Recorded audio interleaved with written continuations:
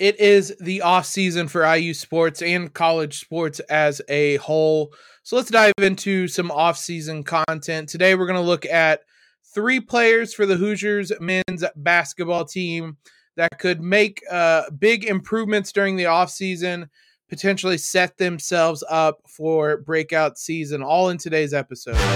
You are Locked On Hoosiers, your daily podcast on the Indiana Hoosiers. Part of the Locked On Podcast Network, your team every day. What is up, guys? It is Thursday, May 12th. This is Locked On Hoosiers, your daily source for IU athletics news, analysis. We'll have your previews and recaps during the season. We have you covered with the pros like Victor Oladipo, or college sports like we'll do today with the men's basketball team. Try to get everything in between as well. I'm your host, as always, Jacob Rude. Want to thank you guys for making Locked On Hoosiers your first listen every single day. Just a reminder, we're free and available on all platforms, including YouTube, where we premiere the episodes there, 7 a.m. daily. You guys can join in on the conversation with a rapidly growing community over there, so don't get left behind. Today's episode is brought to you by BetOnline. BetOnline has you covered this season with more props, odds, and lines than ever before. BetOnline, where the game starts.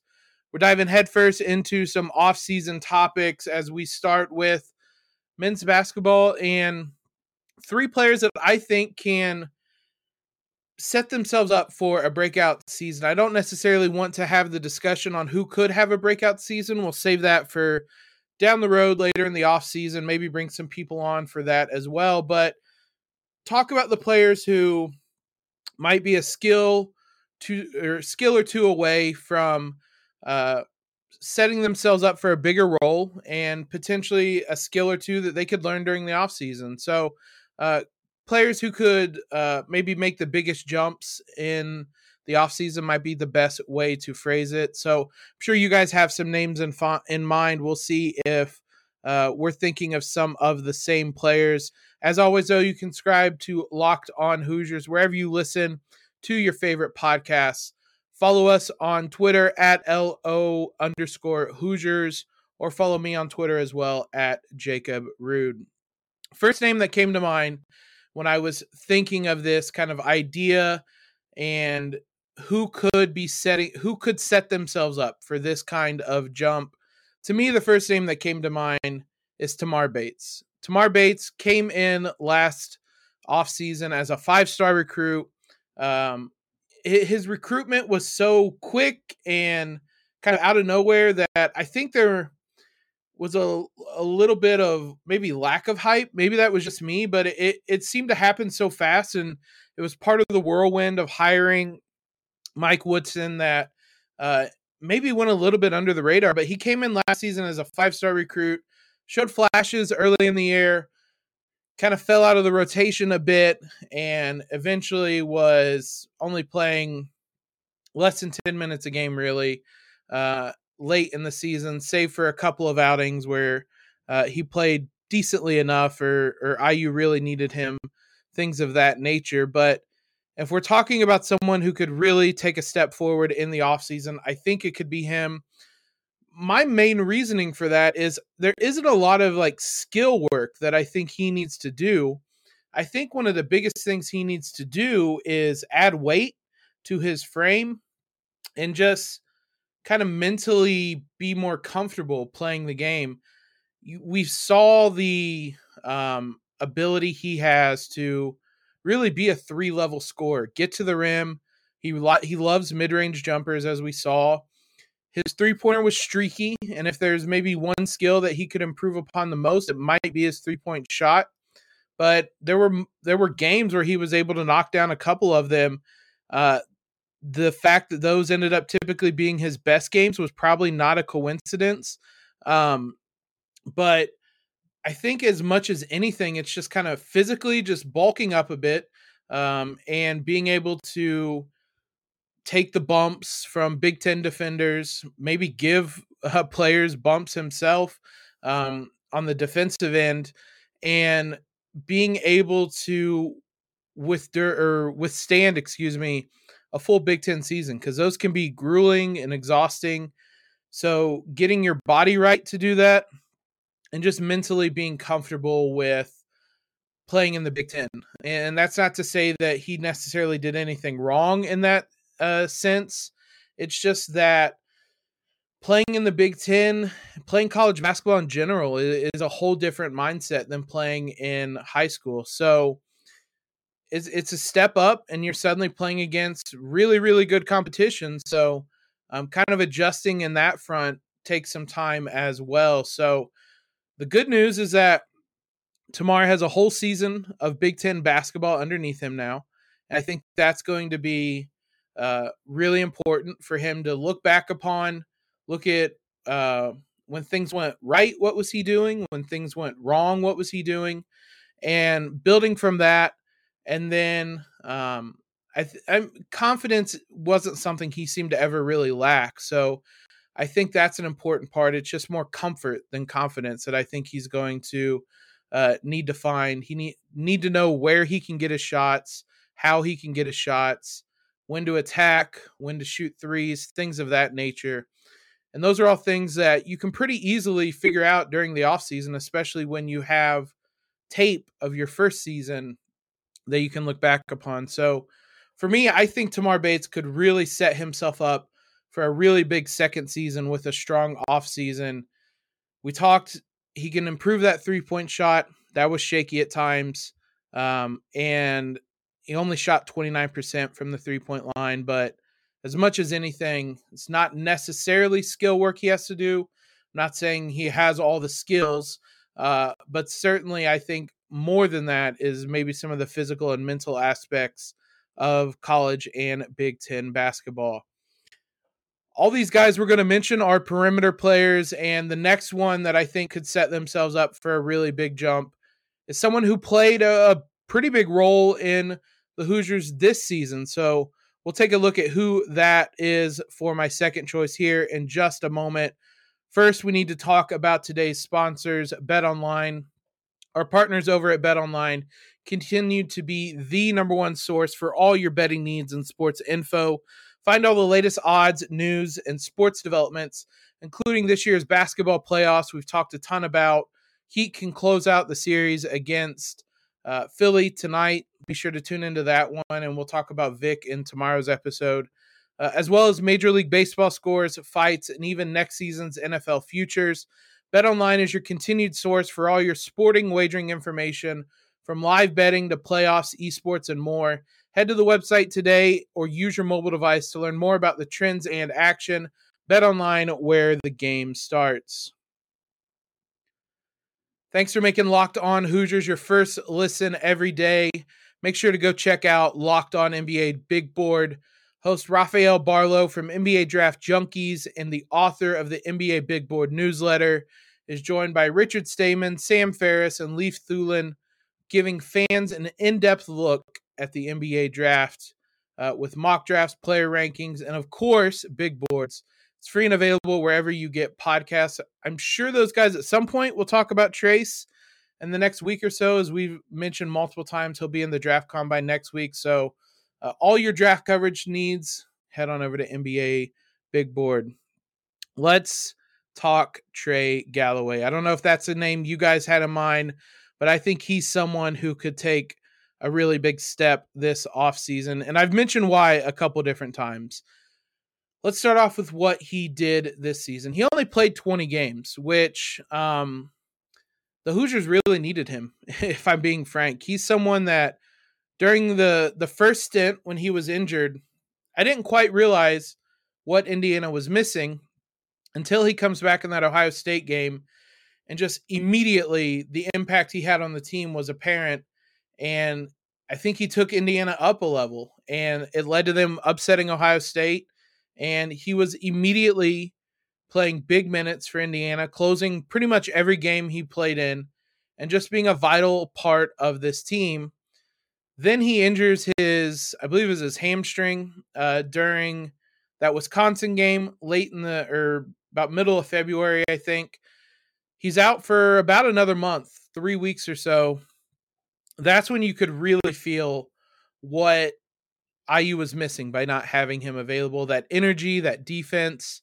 He comes back, immediately plays almost 30 minutes in that win over Michigan, and plays out the rest of the regular season. So whenever he was available, he gave everything he had to Indiana, and you admire him for that. But he needs to be more available, and I think that's one of the biggest things. Because with him, Indiana was 12-8, and that includes tournament games where they lost to Iowa on that nonsense we don't need to talk about, and they got blown out by St. Mary's. So they were really good when he was on the court, but he just needs to be on the court more. So physically, just making sure, again, like Tamar Bates, he's able to endure a Big Ten season. But unlike Tamar Bates, I think there's one really big glaring weakness in Trey Galloway's game, and that's his three-point shot. He shot 21.4% this season. That is an improvement over last season where he shot 18.2%. So his 2 years combined, he has 12 of 61, which is 19.7%. If he wants to be an even bigger role player on this team, if he has any hopes of competing at the next level, that three-pointer has to take a pretty drastic step forward. And that's going to be the biggest thing he has to work on this offseason. Now, he flashed an ability late in the season to be a bit more of a ball handler. It came up in that infamous Northwestern game where IU had 6 guys available and he had to play point guard. It didn't look awful. It looked pretty awful the next week when he basically played backup point guard and really struggled, I thought. But as kind of a secondary playmaker, as someone who you could theoretically play off of Xavier Johnson and Jalen Hood-Schifino next season, you could see something there. He got to the rim. He could finish at the rim, set up guys along the way. There was something there when you don't need him to be the primary creator. So, and I don't think Indiana will need that next season. Xavier Johnson and Jalen Hood-Schifino, one of them should be on the court basically at all times next year. So I think if he can develop that part of his game, continue to get to the rim, to find teammates in that regard, that would be nice, and that would help him remain productive. I guess overall, he just needs to have a better offensive game because so much of what he brought to the table was intangible. There was IU's energy level really picked up when he was on the court, I thought, and they were a lot more active. He's just the type of player that comes off the bench and provides a spark, to go with that old cliche. And I think defensively, you could measure some of the stuff with what he was able to do last season. And he had moments where he was absolutely a lockdown guy. He had Jaden Ivey so frustrated he drew a technical foul on him in that game in Assembly Hall. Jaden Ivey individually got a bit of the last laugh with the second half he had, but there were moments where he looked really, really good defensively, and I think he'll be able to continue to bring that next season. But if he wants to be someone, we've talked, I think there's a wide open spot in the starting lineup alongside Jalen Hood-Schifino and Xavier Johnson. You're going to have 2 of Race Thompson, Trace Jackson-Davis, and Malik Reneau starting, depending on whether Trace returns or not. There's a wide open spot kind of in that small forward or third guard role. Trey Galloway absolutely could take that spot, but I think he's going to have to really start to show a three-point shot because the more tape that teams get on him, the more they're just going to completely ignore him as an offensive threat. And that's really going to bog things down for Indiana. And that was a problem overall for the Hoosiers. And at times when he didn't close games, that was as much of the reasoning as anything, is because they wanted to get the ball into Trace. And when you have someone like Trey Galloway, who is just a non-shooter on the floor, you're able to completely ignore him and focus all or even more attention on Trace. So if he can learn to punish teams with his three-point shooting, that's a really big step forward. Doesn't even need to be like an elite shooter, just 33, 34, 35% average shooter. And suddenly he is an extremely valuable player, a player who can play defense at a high level, brings a lot of energy, can get to the rim, be a bit of a playmaker, and just an average 3-point shooter. And he's going to play a lot of minutes in a lot of games. And I don't mean to simplify it and say all he needs to do is add a 3-pointer. There's a lot more to it, but that one skill I think could make him take a really big jump to next season and potentially an even bigger role than the one he had, which was already a pretty big role, 20 minutes a night in the 20 games he played, closing out a lot of games. So I think he's someone that one thing is really what he's missing. And as I said, there's other aspects he can add, but that one thing, that 3-point shot, if he can add that this offseason, then he really, really could be ready for a big junior season in Bloomington. Last name we're going to talk about is somebody I'm sure you guys have been screaming about in your head each of these times. Might be a fairly obvious one, but we'll see based on what you guys are thinking here in just one moment.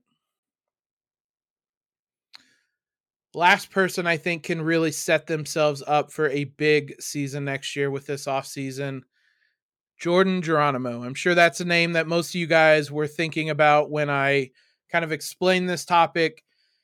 He's a name that a lot of IU fans are really excited about. A player, I should say, a lot of IU fans are really excited about. He's someone that we obviously talked a lot about the transfer debate with him. Will he or won't he? Ultimately, he was returning. Doesn't sound like anything was even that serious about him leaving. And now he is set up for a potentially big third season in Bloomington. He finished the season stronger than just about anybody not named Trayce Jackson-Davis with his play in the tournament, whether Big Ten or NCAA. He was enormous in that play-in game and headed into the offseason with a lot of momentum. There's a number of different ways that Jordan Geronimo could take steps forward, and it's not as simple as with Tamar Bates or with Trey Galloway. You can kind of pinpoint things that, yeah, if he does this thing, then he's going to take a step forward. Jordan Geronimo is just this ball of raw potential that can be molded in lots of different ways. We saw last season at times he was a top rebounder who was able to fight with a lot bigger guys, use that leaping ability, and rebound the basketball. There were times when he was a 3-point shooter. In that Wyoming game, he knocked down a couple big 3-pointers. And in between, there were a lot of times where there were moments at Nebraska game on the road where he just suddenly became a really good mid-range shooter and knocked down a couple of those. I'm not really entirely sure what the final product of Jordan Geronimo is going to look like, nor do I think we'll necessarily see it this season. But I think overall, if you're able to mold that, all that raw potential and start to turn it into more skill that we saw this season, he took a step forward in terms of being someone that was potentially good to, he was a valuable role player throughout this season. The stats only show that he averaged 4.4 points and 3.6 rebounds in 12 minutes per game.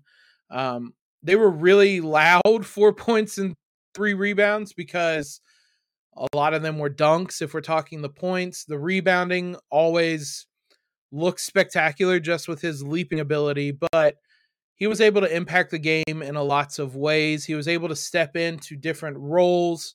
He was someone that if Trayce or Race got into foul trouble, he could come in and step in and help out. There were limited times he kind of played more on the perimeter, but I think that's somewhere you could really see him move to this offseason. IU has we just talked about it, the glaring hole they have at small forward. On paper, Jordan Geronimo would fit that. 6'6", athletic player. That's exactly what NBA teams want. So if he's able to develop a bit more of a perimeter game, whether in the form of becoming a more reliable shooter, he only attempted 29 threes, hit 9 of them this year, 31%. If he's able to improve his 3-pointer and just a simple like dribble drive game for when teams close out too hard and get to the rim, we saw he has a knockdown mid-range jumper at times as well. So that would help utilize that. Things like that, you could very quickly start to see him become a legitimate valuable piece for this team.